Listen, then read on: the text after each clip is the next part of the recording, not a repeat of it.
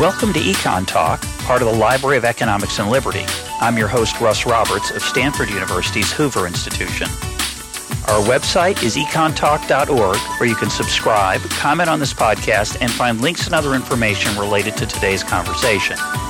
You'll also find our archives where you can listen to every episode we've ever done going back to 2006. Our email address is mail@econtalk.org. We'd love to hear from you.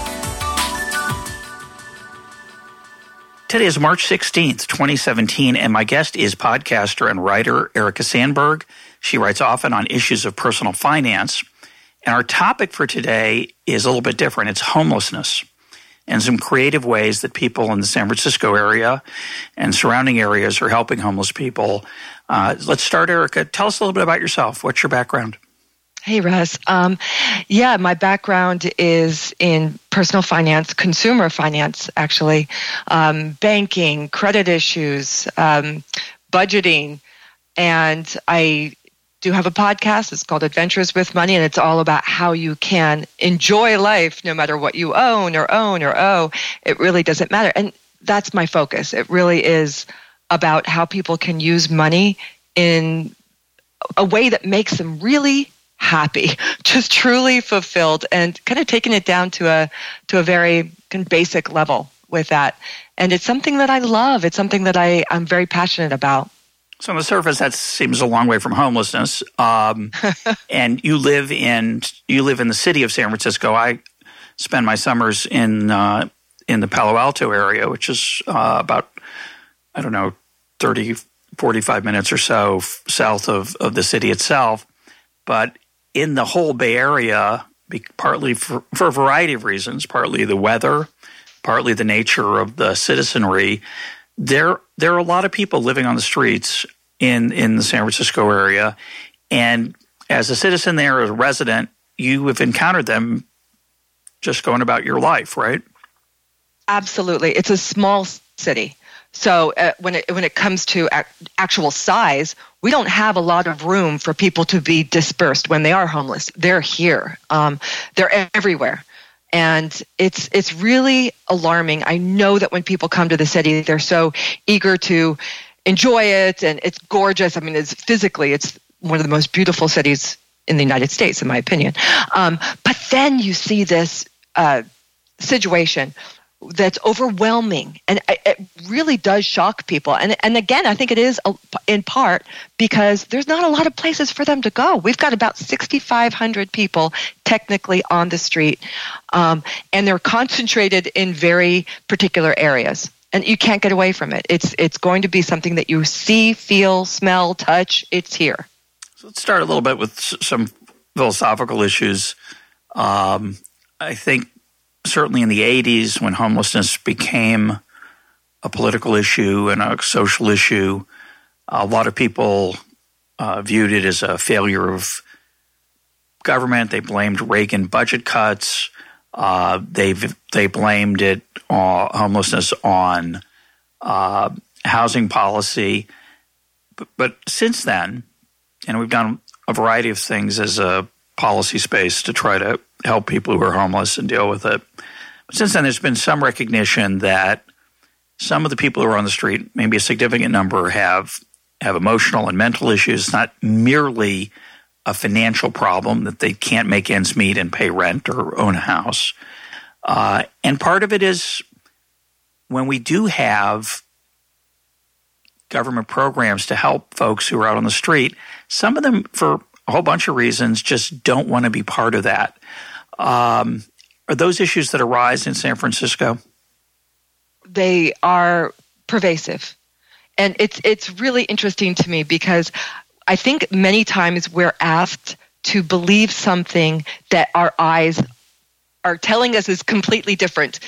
We get a lot of news reports and homeless advocates who say, "Hey, these are women and children who are homeless," and I'm looking around thinking, "This is not what I'm seeing." Yeah, this is right. And I know that they do exist. I'm not saying they don't, but overwhelmingly, it is male.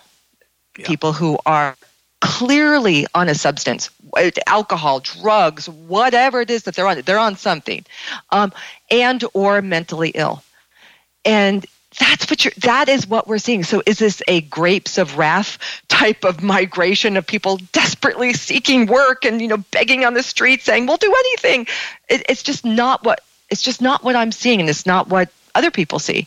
So when you talk about women with children, I think some of them, I assume, are in homeless shelters. It's hard for us to, unless you're working with that community, I think it's probably hard to assess their how common that is. But and this, of course, not just a San Francisco problem. We have it here in Washington, D.C., where I live outside the summer. It's certainly the case in New York, which is not weather pleasant, but it's not uncommon, obviously, to see people on the street. We're talking about people who are, literally living on the street, sleeping, collecting stuff, often pushing shopping carts with their belongings, or have created little shelters out of cardboard. I mean, it's a very tragic situation, and they are predominantly male.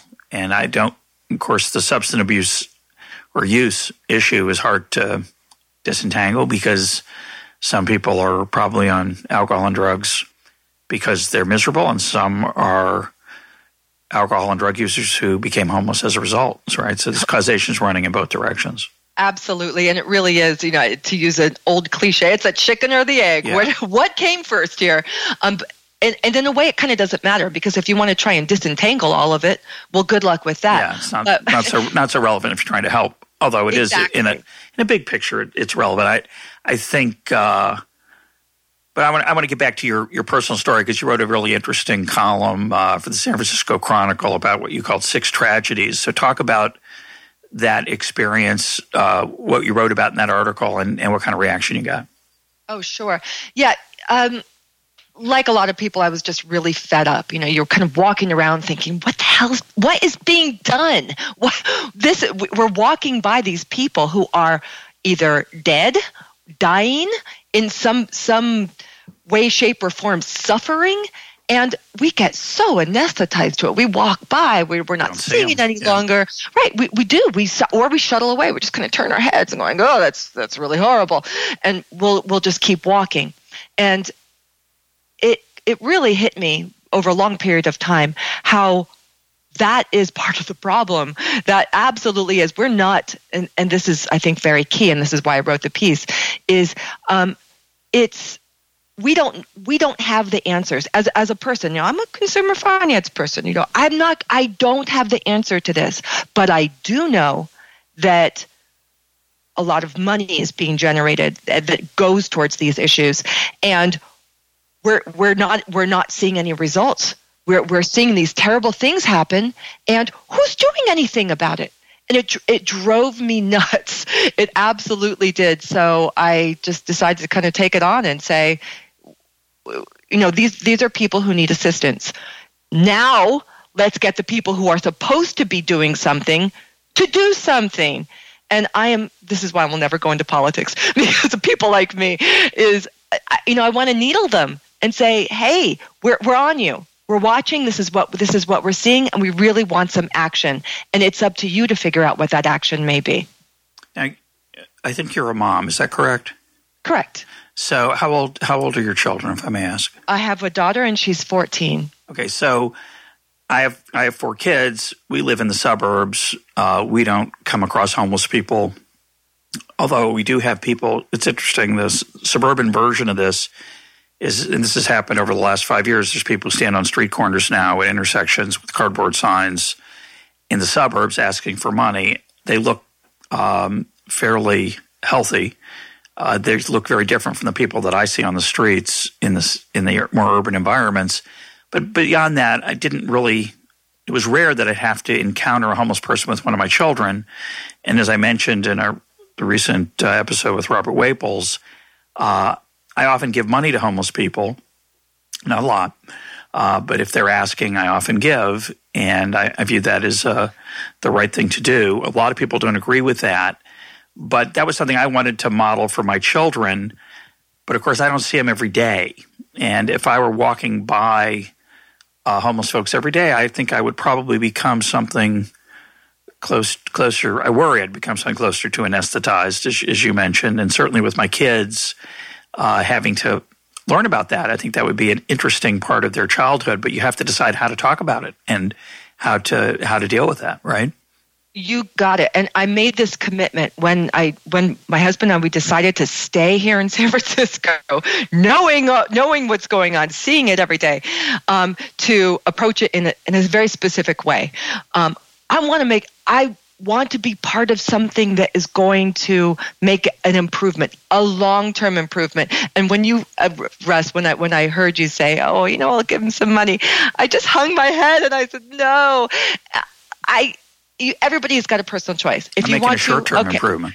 That's right. And a lot of it is you feel like you're doing the right thing. It helps you. And this is what I threw this out to Facebook today, actually. I said, do you give to people on the street or do you not? And if so, why? What's going on? And almost everybody replied, yeah, I do. I give some. And because why?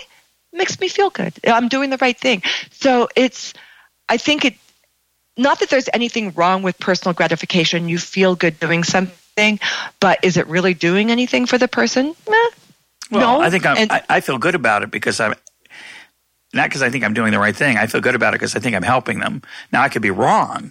I might not actually be helping them. I might be making their situation worse. I might be discouraging them from choosing some other option, right? I might be discouraging them from going to a more formal system of help. But my view is that the people I'm giving money to, the ones I'm talking about, the more tragic-looking ones, they either seem uneasy about having an interaction with, say, a nonprofit or a government agency, and their lives are miserable. I feel bad for them, and I'm trying to do a very small amount to make their lives a little more pleasant. You think that's wrong?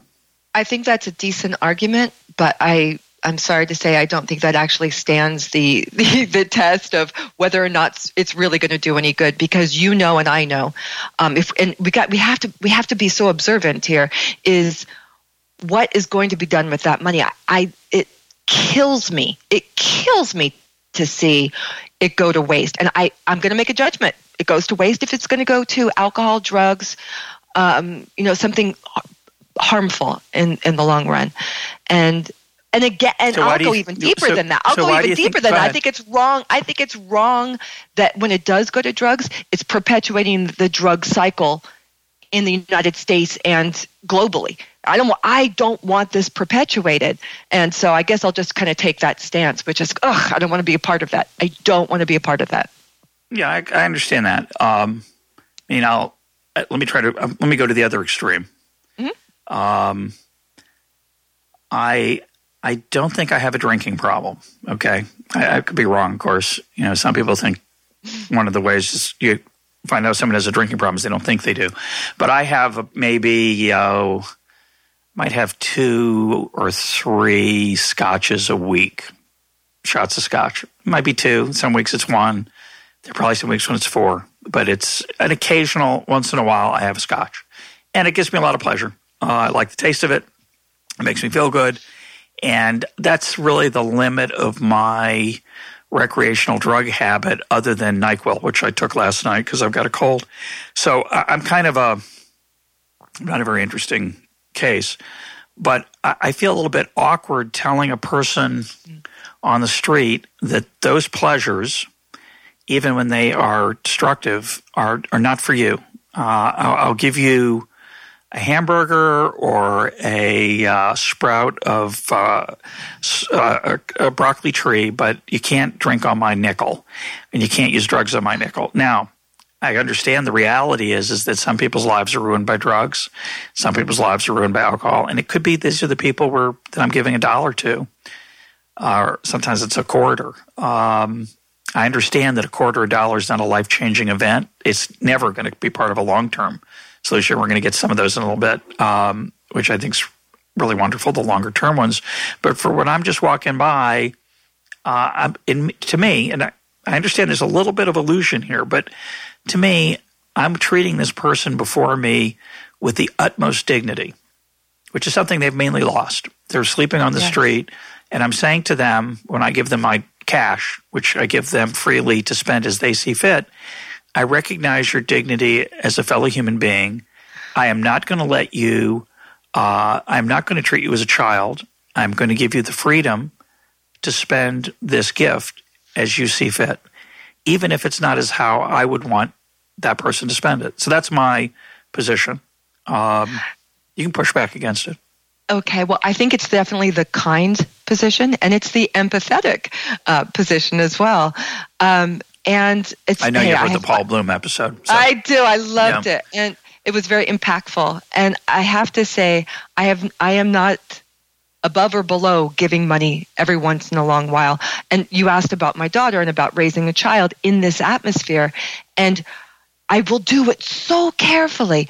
If somebody's playing an instrument or, telling a joke, I want to reward behavior, which sounds so pedantic, like, I'm the parent and I'm reward. It's not that. It's, hey, you're doing something. You're making an effort. I love effort. Me too. So in those circumstances, I'm much more motivated to give. But I'm always, and this is something that you can do without giving and maybe having a potential harm, which is like the downtown streets team. I know we're going to get to it, but just say hi. It's that acknowledgement that you're human, I'm human, I'm saying hi.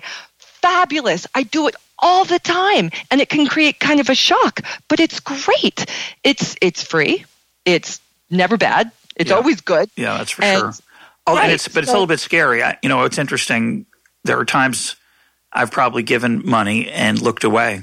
I try not to. I try to look the person in the eye and say, have a good day, and say it with as if that's a great human. It's some human contact. It's not very impressive, actually, right? But it's better than I can't look at you. Here's some money to assuage my conscience. Definitely. I'm going to tell you a quick story here. In San Francisco, we've got some major tent cities. This is pervasive. You got Skid Row, Chicago, so many. And the news went down there just recently to one of them, and the guys were begging. They said, please don't drop off your food anymore. It's what it's doing is that it's wreaking havoc on these tent cities, on the resident, the people who live there. Rats have taken over.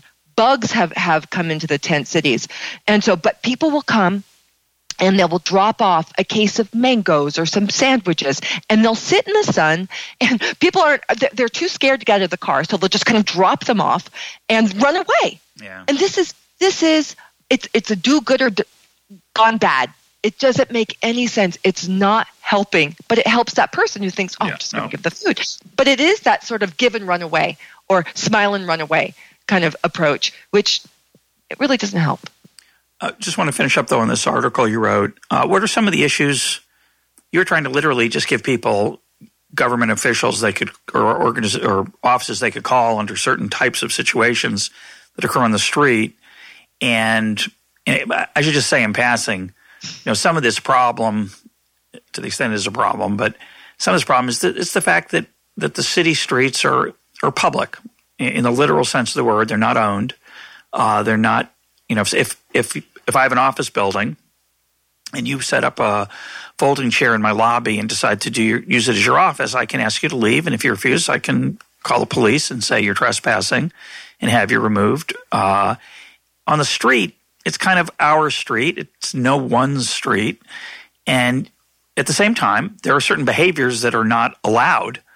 And yet there are people doing them, and we often just turn an eye to them and don't look. We try not to look, or we ignore it.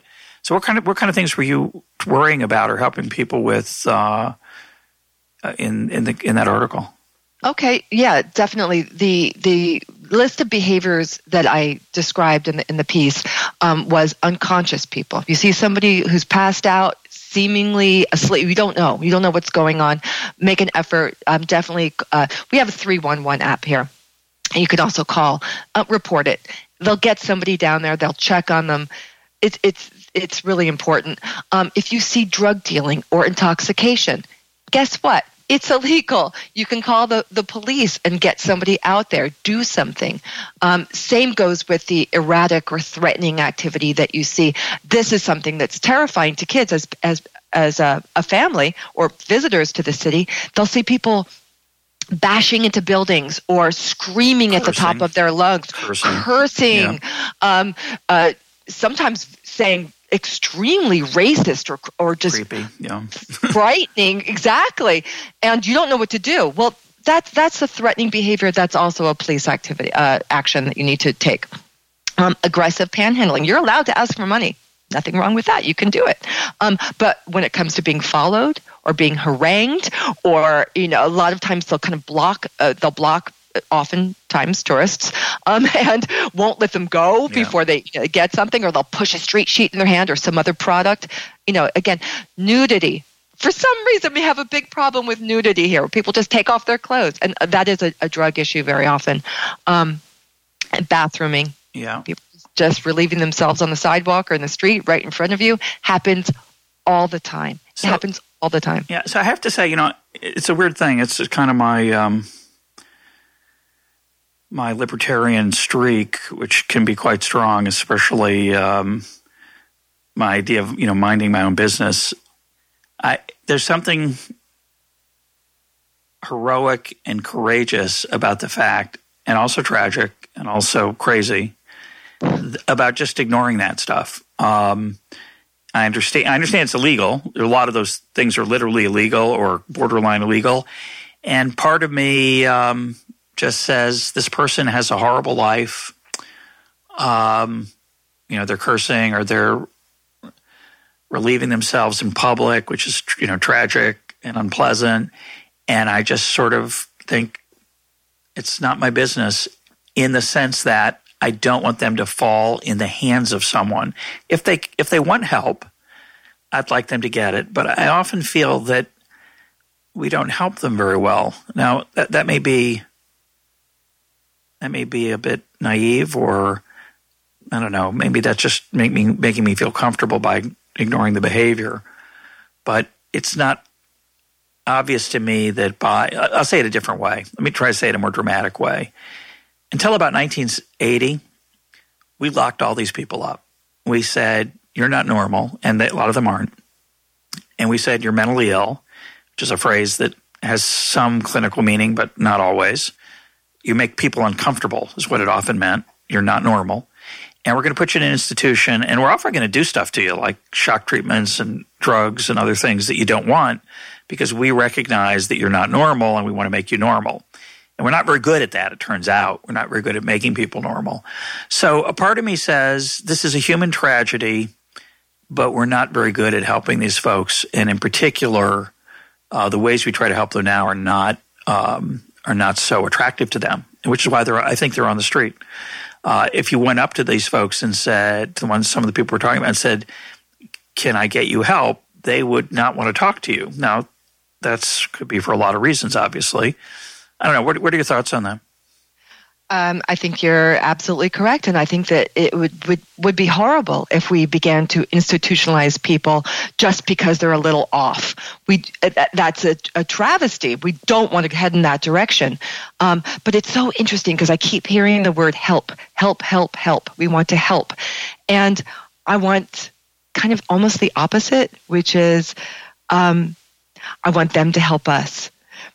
The more you give to somebody, the more, I know we're going to go into this a little bit, the more you are, if you're constantly in the position where somebody's giving to you and trying to help you, you feel, I firmly believe this, you feel weak. You feel less than human. You feel unnecessary, unneeded, in the way, like a burden, and somebody's taking pity on you. What does that do to you? And you could be as sane can be, or completely out of it. It's going to have the same effect, which is you're not worth anything. What your worth is, you're worth somebody kind of throwing a pittance at you, or that you just desperately need help. I want the opposite. How can you help the world? What can you do? What skills do you have? What passions do you have? Even somebody who's been curled up in a corner of an alleyway, they've got something. They do. They had to. At some stage in their life, they had something. And I think that's really that's where the answer to me lies. Drawing that out. Okay, we'll turn. Which sounds really.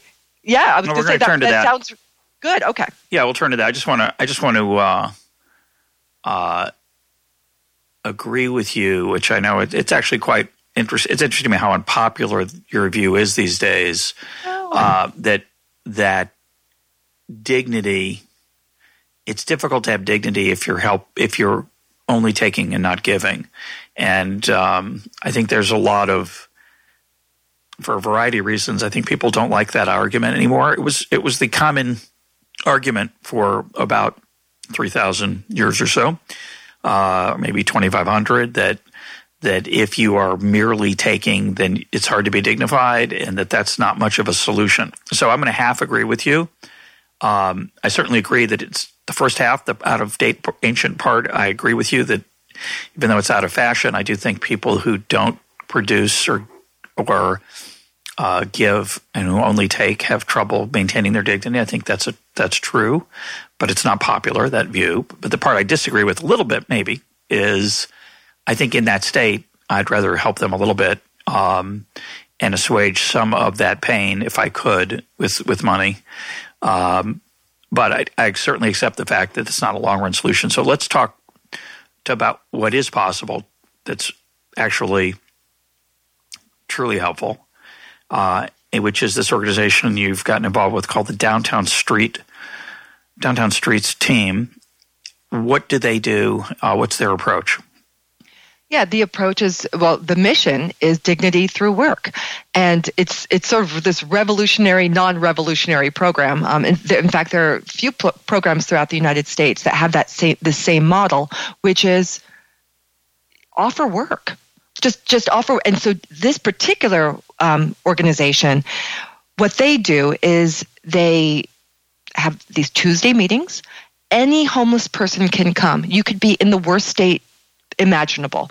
But just come, just sit in the meeting and enroll. All you have to do is put your name down, and you will be given very quickly a broom, a brush, some mops, whatever, something to work on city beautification programs. And in exchange, you get a gift card that you can buy essentials with, food and toothpaste and that type of thing. So it cuts through this bureaucratic junk that you have to go through in order to get a shelter bed or financial assistance or whatever.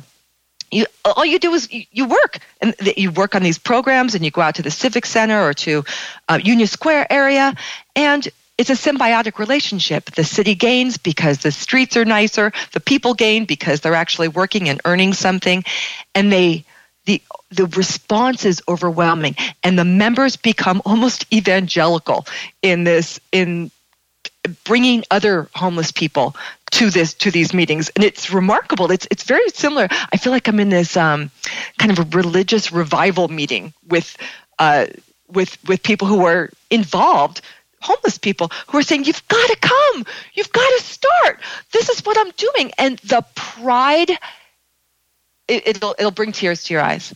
And that is to me where the magic happens. And so why this is in any way a bad thing that people can criticize, I don't get it. And by the way, that article that I wrote, the hate mail, oh my gosh, it was off the charts. So even an alternative program like this can kind of result in eyes. Are you serious? Really? We're going to ask them to work?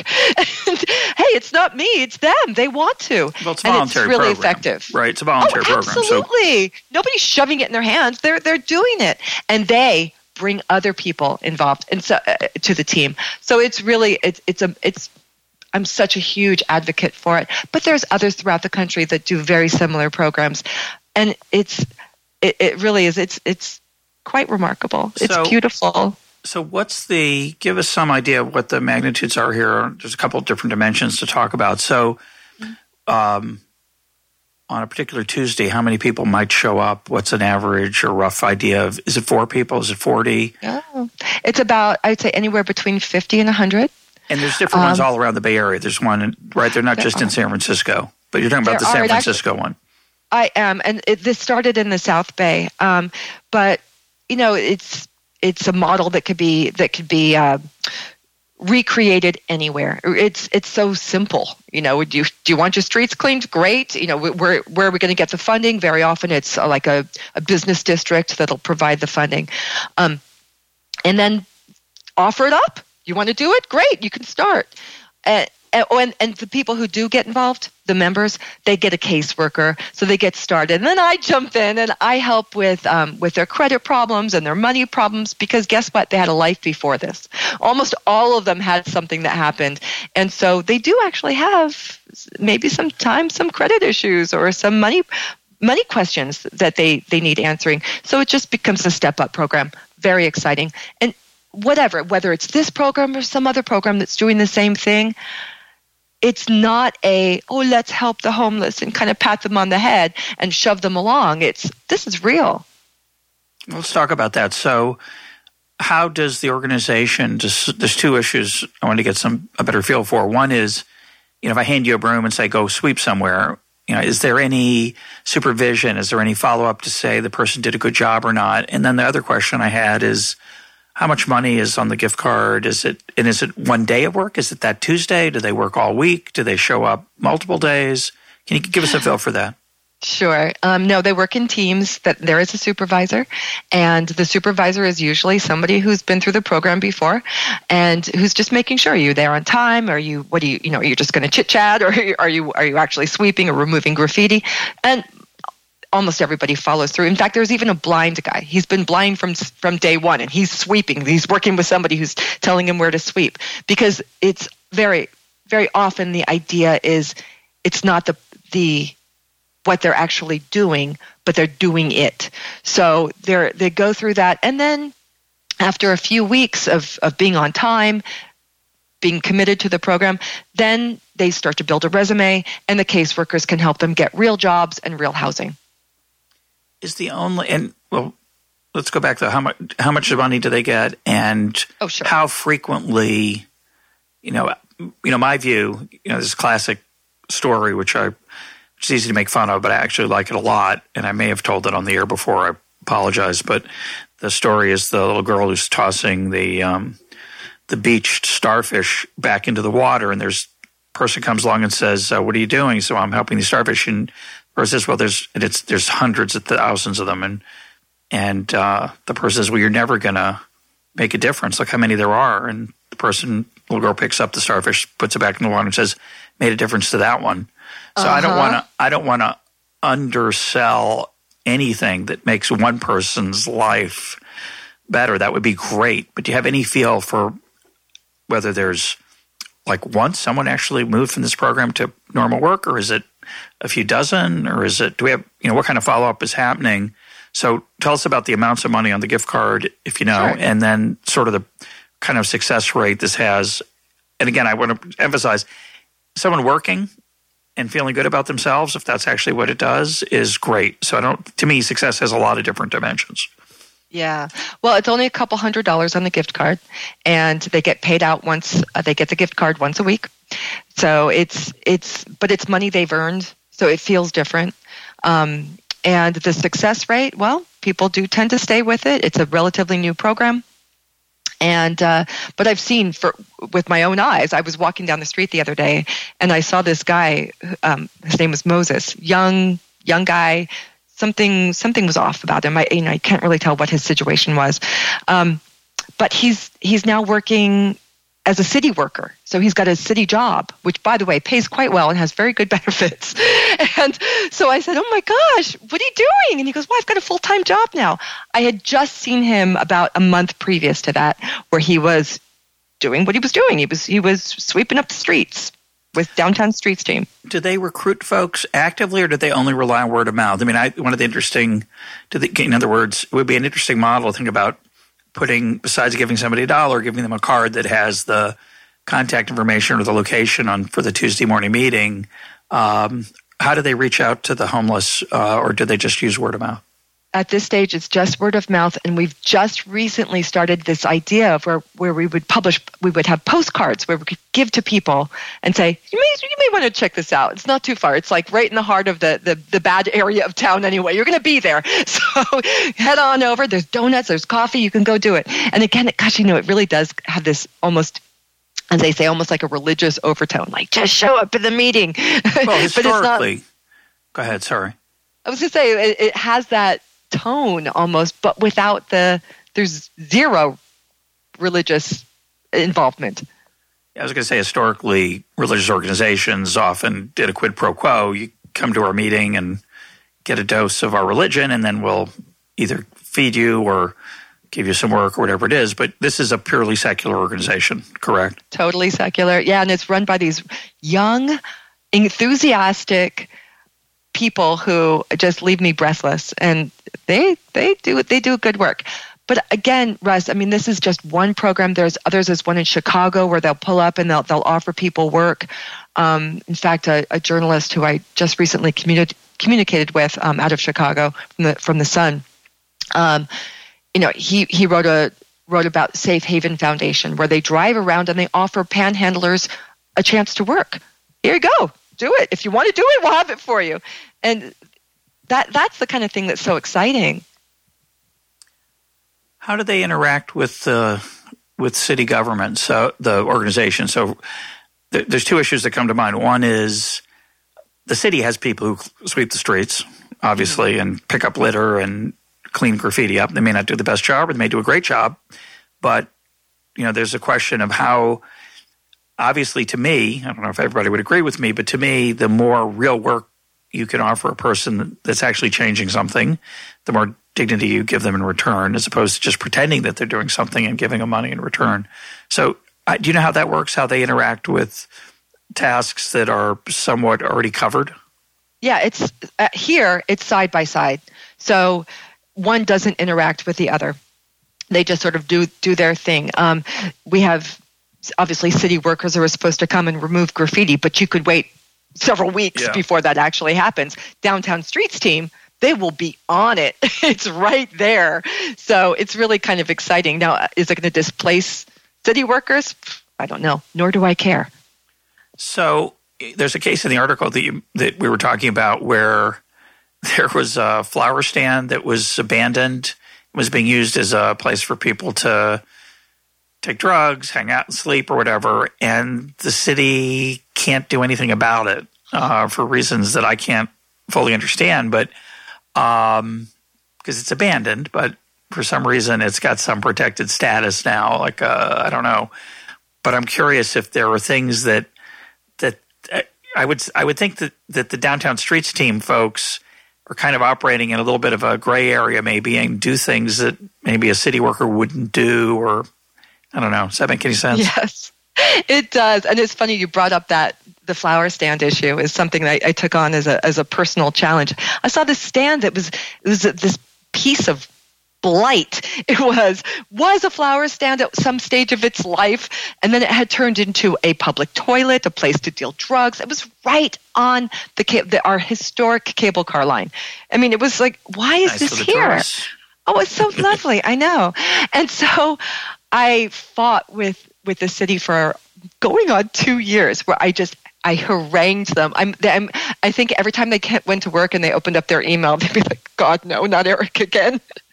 And eventually they did tear it up, and I had glory, and it was wonderful. But yeah, it takes that sometimes. It really takes people jumping up and down, screaming, and willing to make a fool of themselves to get some action.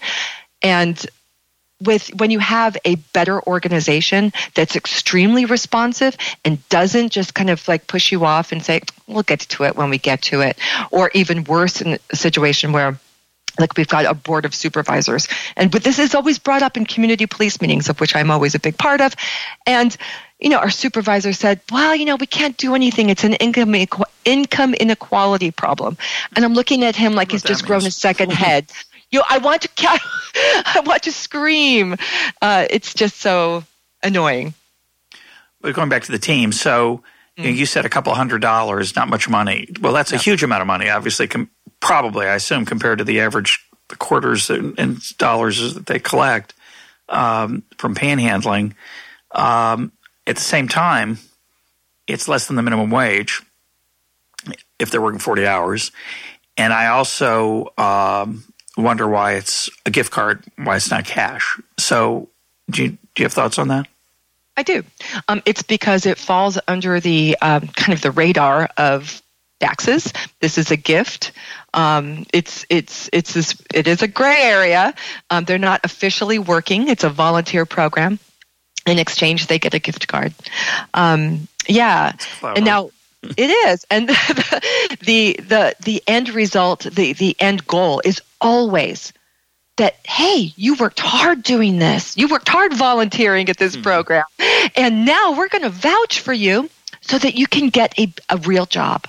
It's a kind of I always imagine it as a sort of jumping up to the next level, and you're jumping up and you're continuing to do it, and all behind during this process, you got the cheerleaders going, you can do it. You're doing great.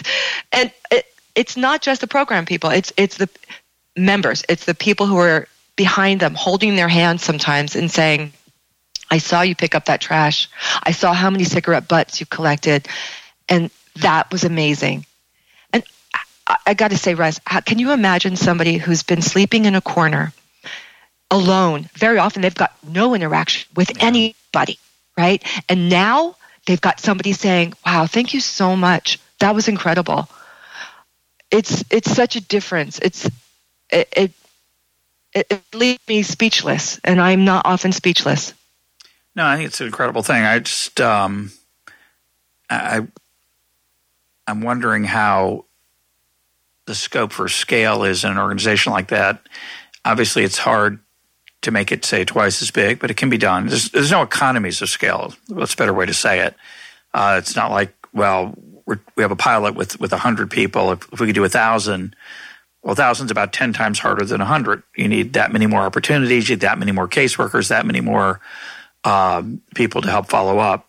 So it's a challenge, but it seems like it could have a big impact on people's lives. And it'd be interesting to hear in more detail. Obviously, you're not with the organization, but it'd be interesting to see if they have any measures of just how successful. It's amazing. 1, as I said, it's not a bad number. 1 is great. 100's better. 1,000's better than that. But you've been involved with some financial advice for folks. Tell us what that's like and what kind of interaction you've had with the folks in the program.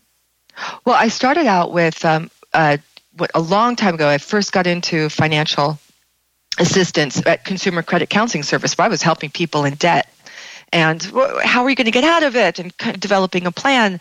And that actually just came from because I'm really good with budgeting. You know, I could make a penny, go very far, and still have a good time.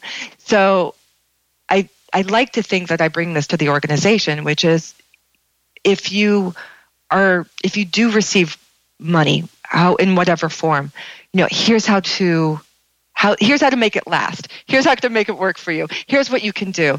If you've got something on your credit report, I can help you get it off. I can, in a legal way. It's just it's guidance, it's assistance. And this is so important to me because you think about it, is when you feel stuck, sometimes you don't see the door that's opening. I want to open up that door. That's all I want to do is, here's an option. Here's what you can do. Here's how I can help with that. And so that's what I do.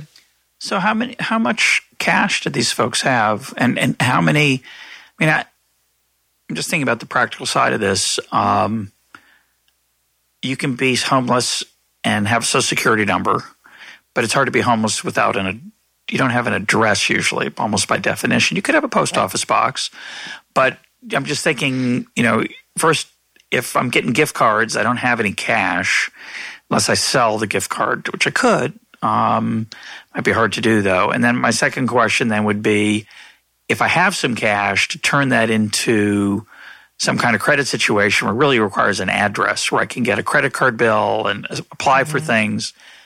Are these folks that you're helping, people who've made it past the sleeping on the street stage, or are they still in pretty severe situation? They're in various stages. Some are starting to work, and because of that, they want to get their credit report in a good working order, because very often employers will look at a credit report just to see what's been going on. They don't look at scores, that's a myth, but definitely the credit report for that. And the same thing with tenancy. So certainly a landlord is going to take a look at a credit report and is going to see, has this person paid their bills or not? So it's really important to get that in as best shape as possible. And the good news, and this is probably why I started this business in the first place, is these are doable situations. This is I love money because there's always something positive you can do. I can't help with your health, but I can help with this. So there's always something that you can do when it comes to cleaning up your credit history or making a little bit more money and applying it to some debt. But how's that address this issue work? So let's say, obviously it's useful to someone if they can use it responsibly to have a credit card. For all kinds of reasons, it's pleasant, obviously, to not have to worry about the timing of your income and your purchases. But it's also a door opener. It lets you, as you say, you can accumulate a report which can help you open doors elsewhere. How do you get started if you don't have an address or you don't have any cash? Yeah, the good folks over at this program at Downtown Streets team, they will help with an address. So there's a mailing address that people can get their mail, or do a post office box, or they'll help you with that. They'll help the members with that. And so let's raise another question. So I've got either no credit history or the credit history I have is bad. How can people get access to a credit card? Do they get them? Yeah, it's really interesting. So once you get a job and you have some income coming in, it's just as long as it's steady, banks are typically okay with that. And you could start with a secured credit card, couple $100s, which sounds really crazy. Like this homeless person has enough for a down payment on a credit card, because that's kind of what it is. Although it's you can get it back at the end. But it's a start, and that's how anybody can start with credit, whether you're homeless or not. So it's, to me, the best option. Plus, on top of that, you get this great benefit of having money in savings, because that's what it is. So it really is a win-win. What do you mean money in savings? Because you've put it on the card? If it's a secured card, this money goes into a supplementary savings account. It just sits there. So you've got a lump sum of cash right there that you could use at any time. If you want to close the card, get your money back. So to me, it's always this. It definitely gives the bank assurance that if something happens, they can get cash out, so it reduces their risk, but it reduces the risk for the consumer, I hate the word consumer, for the person, where they know that if they really, really need that money, it's there. Do you do any so some of the counseling you're doing is very basic, like pay your bills on time, and do you find yourself giving other types of advice to folks, and what kind of scope is there for that kind of advice? What kind of issues come up that you've been able to help people with? I guess the only type of advice that I give that's different than just straight credit and money management is it's not so much advice as it is encouragement, and everybody needs that. Where you're doing great. Hey, you saved this money, or I helped you get rid of this thing on your credit report that looks terrible. You did wonderful. So it's just a interaction, being present. I think you're probably pretty good at the inspiration thing, Erica. Thank you very much. You seem like a pretty upbeat person. Well, I am, and I have been through it, and you and I talked a little bit about it. So it's not like I don't have a background personally in homelessness. What issue are you referring to? When I was a kid, my parents went through a long, brutal divorce, and we were doing fine financially, and then we weren't doing fine financially, and it was a descent from upper middle class lifestyle to pretty much the bottom. Thankfully I was immune to some of it because I was out of the country. I was going to college in London. But my little sisters and my brother, they witnessed and experienced my mother living in her car with them. So I know how fast it can happen. I know what it can do to a person. I know the devastating effects it has. And so I definitely have a soft spot for it. Yeah, it's in our modern world, we've changed so radically from the past. There were so many things in the past that were not so attractive in how we deal with these things. And we always, in the past, I think we're eager to blame the person rather than their circumstances. And today we've gone in the other direction. We tend to never blame the person. We blame the circumstances. And of course, reality is a complicated mix of all of that. And it's hard to design public policy and personal policy for how you cope with that, right? It's not an easy, there's no perfect answer to how we can help people who've had bad luck or who've made bad decisions, which are the two extremes, right? Absolutely. Absolutely. And, I think most people do bounce back and they've got this ability to kind of climb on out of it, but not everybody does. And you talked a little bit about mental health issues. We don't have a lot of psychiatric beds. They don't seem to exist. So, and of course, helping somebody get off a substance is just kind of nightmarish. So people do need a lot more help than we're giving them in those areas. Going back to the counseling, are you doing this one-on-one? Are you giving? I think you earlier said you're giving sometimes it's a seminar, or is it a mix of both? We just switched over so that I'm the on-call credit and money management person who they will connect me with a person who needs assistance or guidance, and I volunteer my time doing that. And how much interaction do you have in a given week? Is it you get one phone call or do you get 10? What kind of level of? This just started and we're constantly changing it. So before I was giving workshops, but it was hard to get everybody there at the same time. So, and we kept struggling with scheduling this. How are we going to get everybody when they're off working or when they're doing other needy, things that are going to fulfill their needs. So then I just recently, week, and I said, why don't you just have me as the on-call person? She said, fabulous. That's what we want. So I love the pivot. This is why I love non-government assistance because they're already flexible. Okay, that didn't work. Let's try this. Yeah. That didn't work. We're going to try this. No, I love that. Isn't that brilliant? It's instead of this cruise ship, which takes forever to turn around, it's we're going to be a race car. But there is still a puzzle which you can help me with, which is I assume most folks who need the help don't have cell phones. How do they, or do they? How do you help them? How will you help them in this new model? When you're on call, what's it going to mean to be on call? So first of all, yes, if you come on, in fact, I think you were just in San Francisco recently. Look around, a lot of them do have cell phones. They even have. I've seen people with iPads, and I don't know where they're getting them from. But yeah, a lot of them are connected. Maybe it's just because, boy, we're here in the world of tech, so you see it all the time with people with cell phones. And I believe there is a program where people can get cell phones for free. And I think that's sort of the root of that. But is that when you're going to quote be on call? Are they going to call you? Or are they going to call an office that's going to collect their issues? No, call me directly. So the people who manage the program.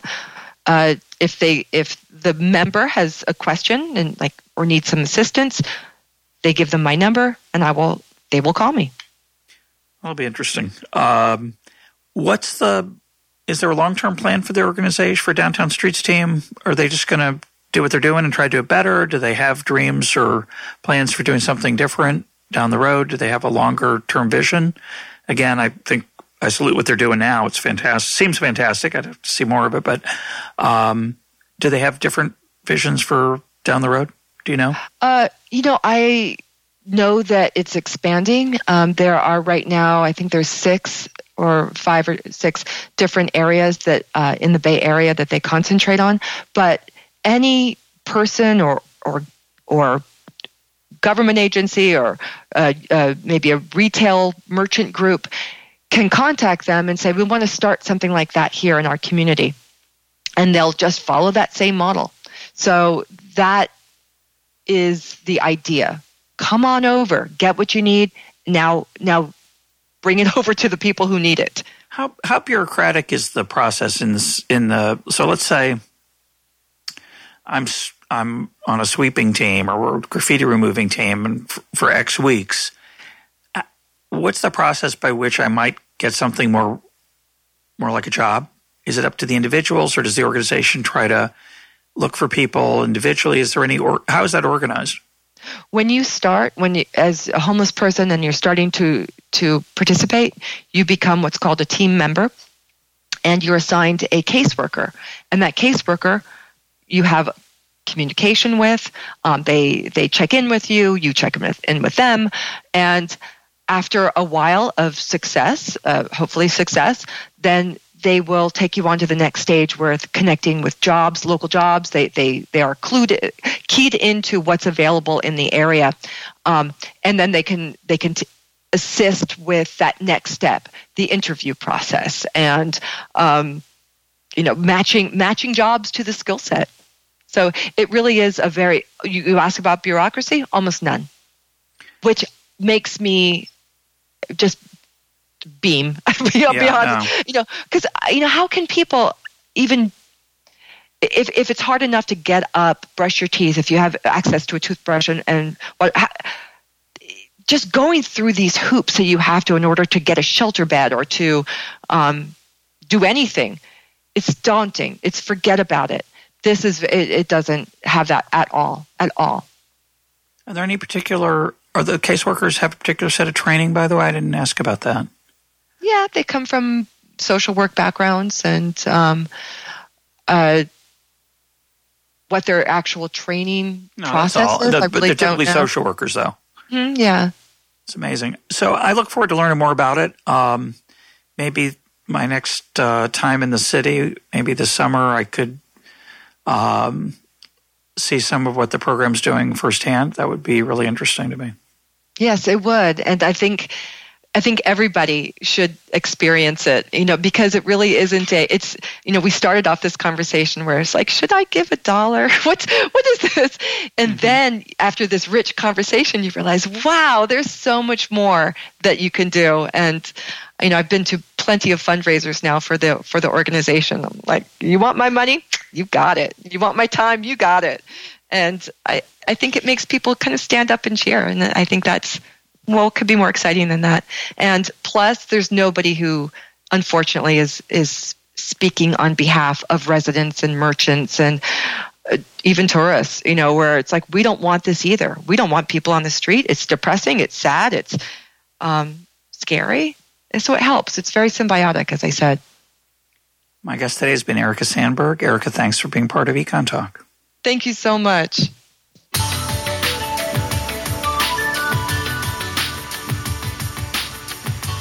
This is Econ Talk, part of the Library of Economics and Liberty. For more Econ Talk, go to econtalk.org, where you can also comment on today's podcast and find links and readings related to today's conversation.